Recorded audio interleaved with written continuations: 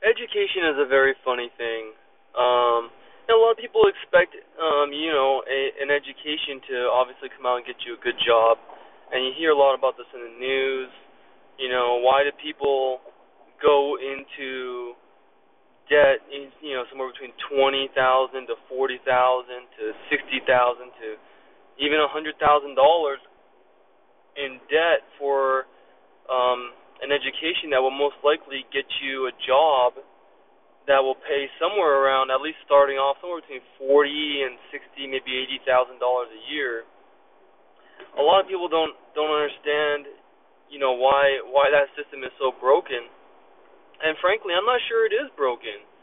You know, like everyone's complaining about why the minimum wage is so low, and why people at McDonald's aren't making enough to live on.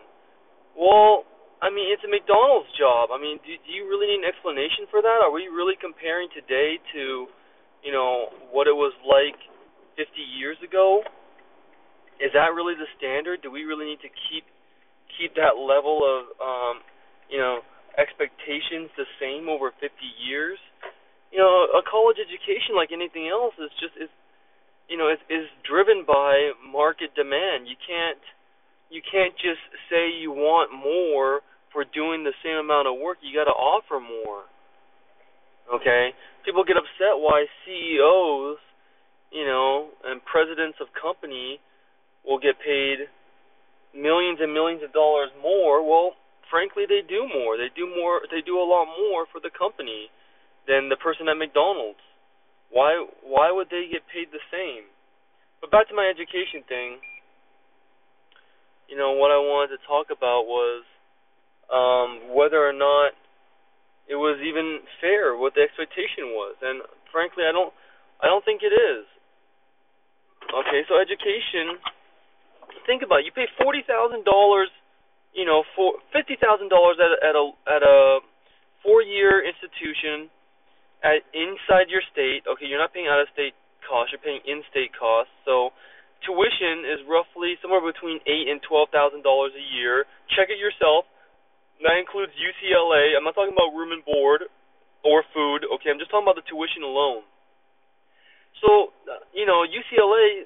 Some people think, oh, it's $20,000, $30,000 a year. No, it's really not. It's only $10,000 a year. So it's a in-state college, and most in-state colleges charge around that much. Probably if you go to another state where it's not as expensive, it's going to be even less. So what are your expectations for a $40,000 investment? Any $40,000 investment? How much would you possibly expect to return on your money on a $40,000 investment? People don't understand this. They think $40,000 is a lot of money. It's not a lot of money. Okay? So once you get over that fact and you compare it to any other investment, what you get back for it is a million times better. You put in $40,000, you come out and you make $40,000 a year. That's on the low end, obviously. That's probably a number most people hate to hear, but that's what I made when I came out. Well, actually, I made 50, and then I got changed jobs, and then I started making like 45. That's what I started making first out of college.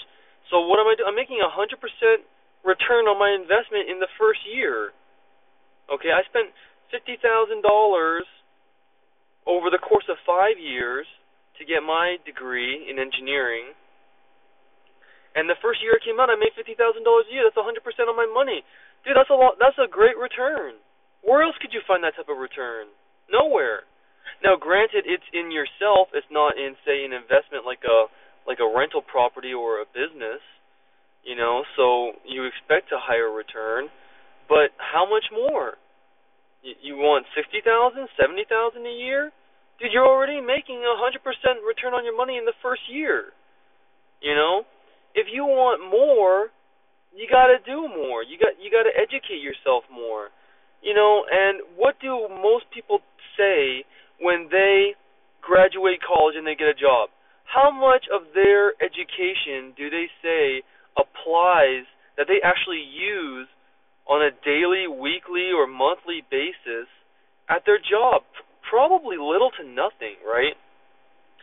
What your degree is saying to most employers is that, okay, you've invested enough in yourself to where I know I can trust you to come here and do, some basic tasks at a respectable level and not embarrass my company with your low intelligence. That's essentially what your degree says. Almost every degree does the same thing, for an employer anyways.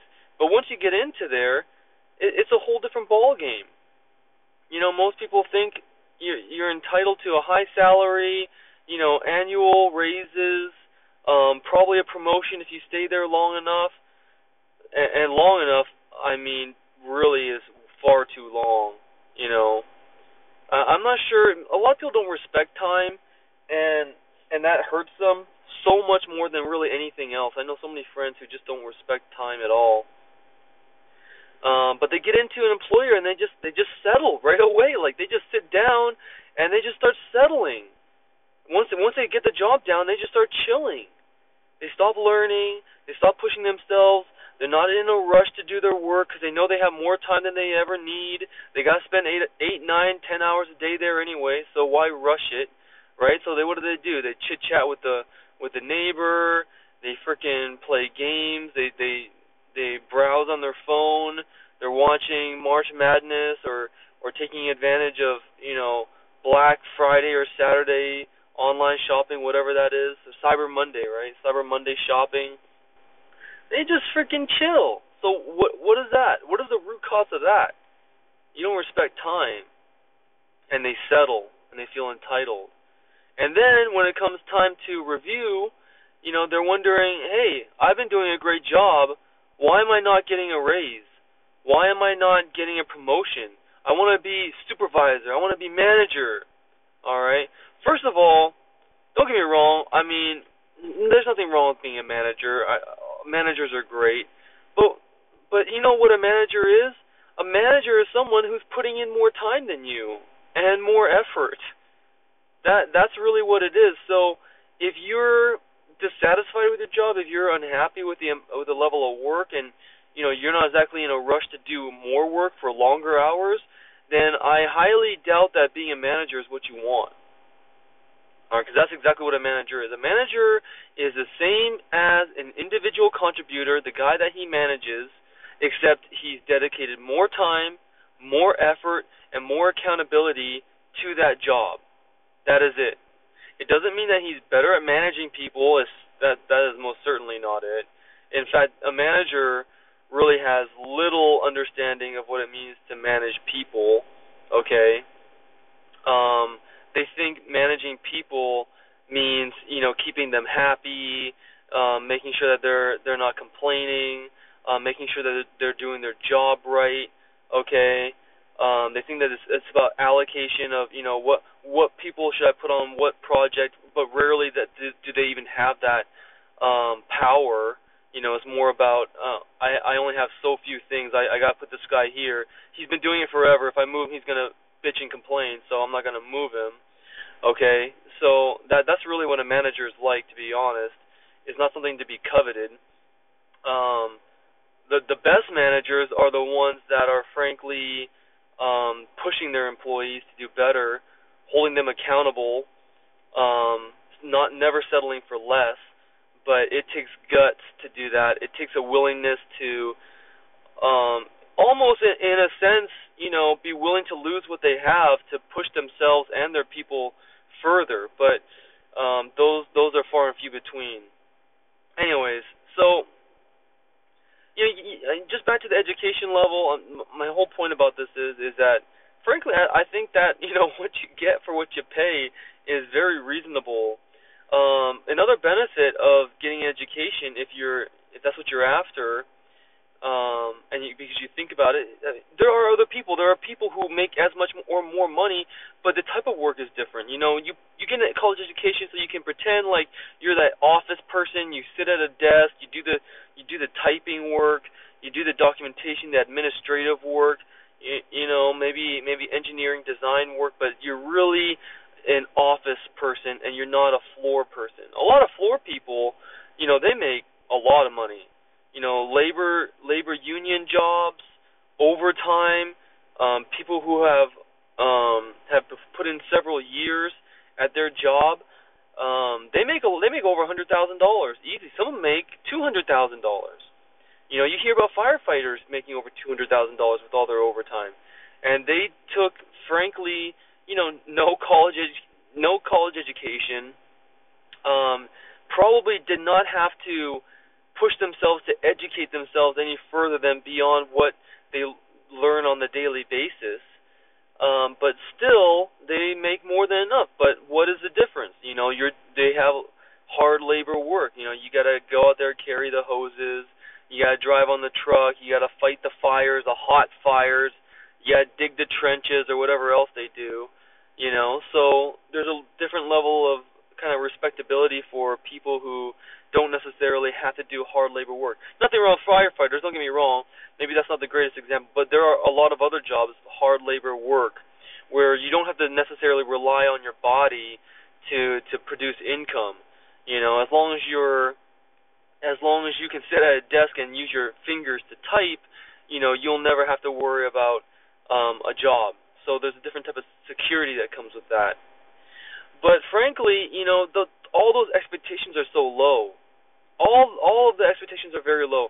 You know, if you're going to be an employee, be the best employee in the world. Take full accountability. You know, I didn't even know what it was. I didn't even know how to categorize or profile myself when I was early on. But all I knew is that this job is freaking easy. Whatever job I did, I was like, this is too easy. I'm just sitting here. I could finish my work in 1 or 2 hours a day. Employers hate to hear that, by the way.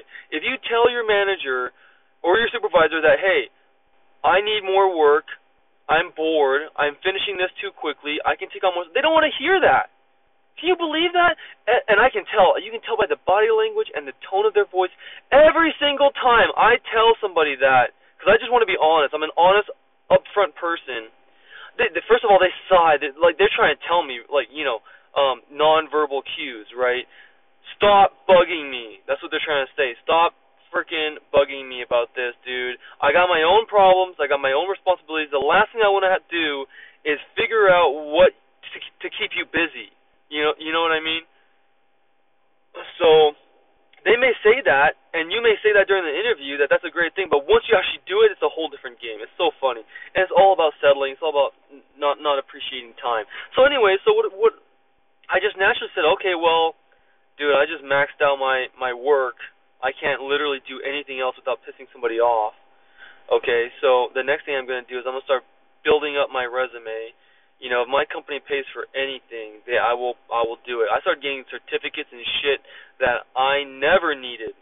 You know, blueprint, GD&T explanations, non-destructive testing certificates,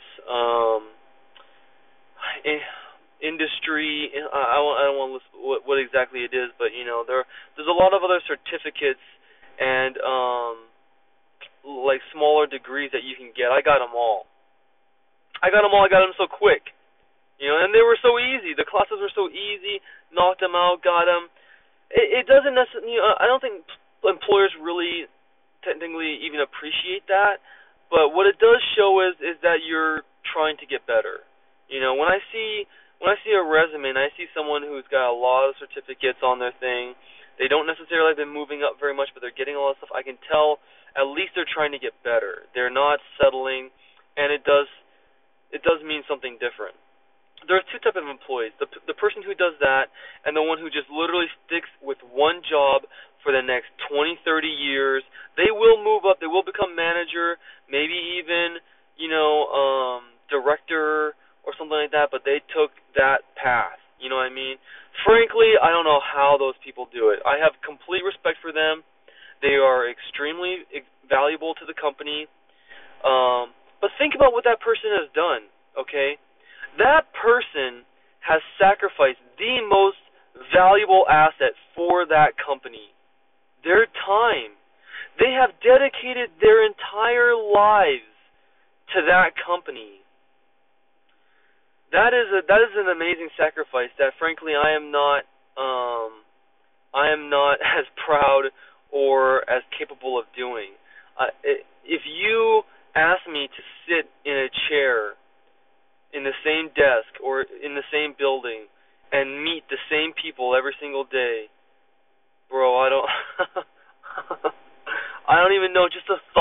sometimes.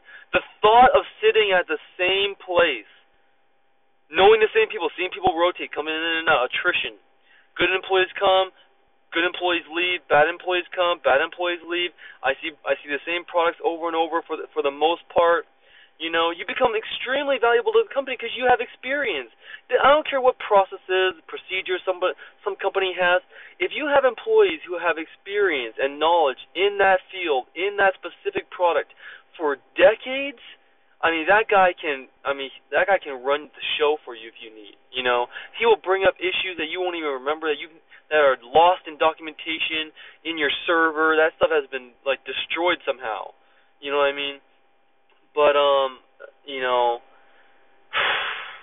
I couldn't do it. I need to move. I need to see things, and I think a lot of that, frankly, comes from your childhood, your upbringing. As a child, my mother took me to Hong Kong almost every year. We have a lot of family over there, and in addition to that, we do a lot of traveling when we go over there. Philippines, Japan, Vietnam, Thailand, all those other little countries over there, and of course China. So, and then of course we do some other little traveling elsewhere, like Hawaii, Canada, Mexico, stuff like that. But perspective is a huge part of life. I'll probably do another even podcast on that too. Perspective is huge. I really believe that people who don't necessarily get out very much as as a child or even as an adult, your perspective is much smaller. You feel like I would think that you feel like the box is smaller.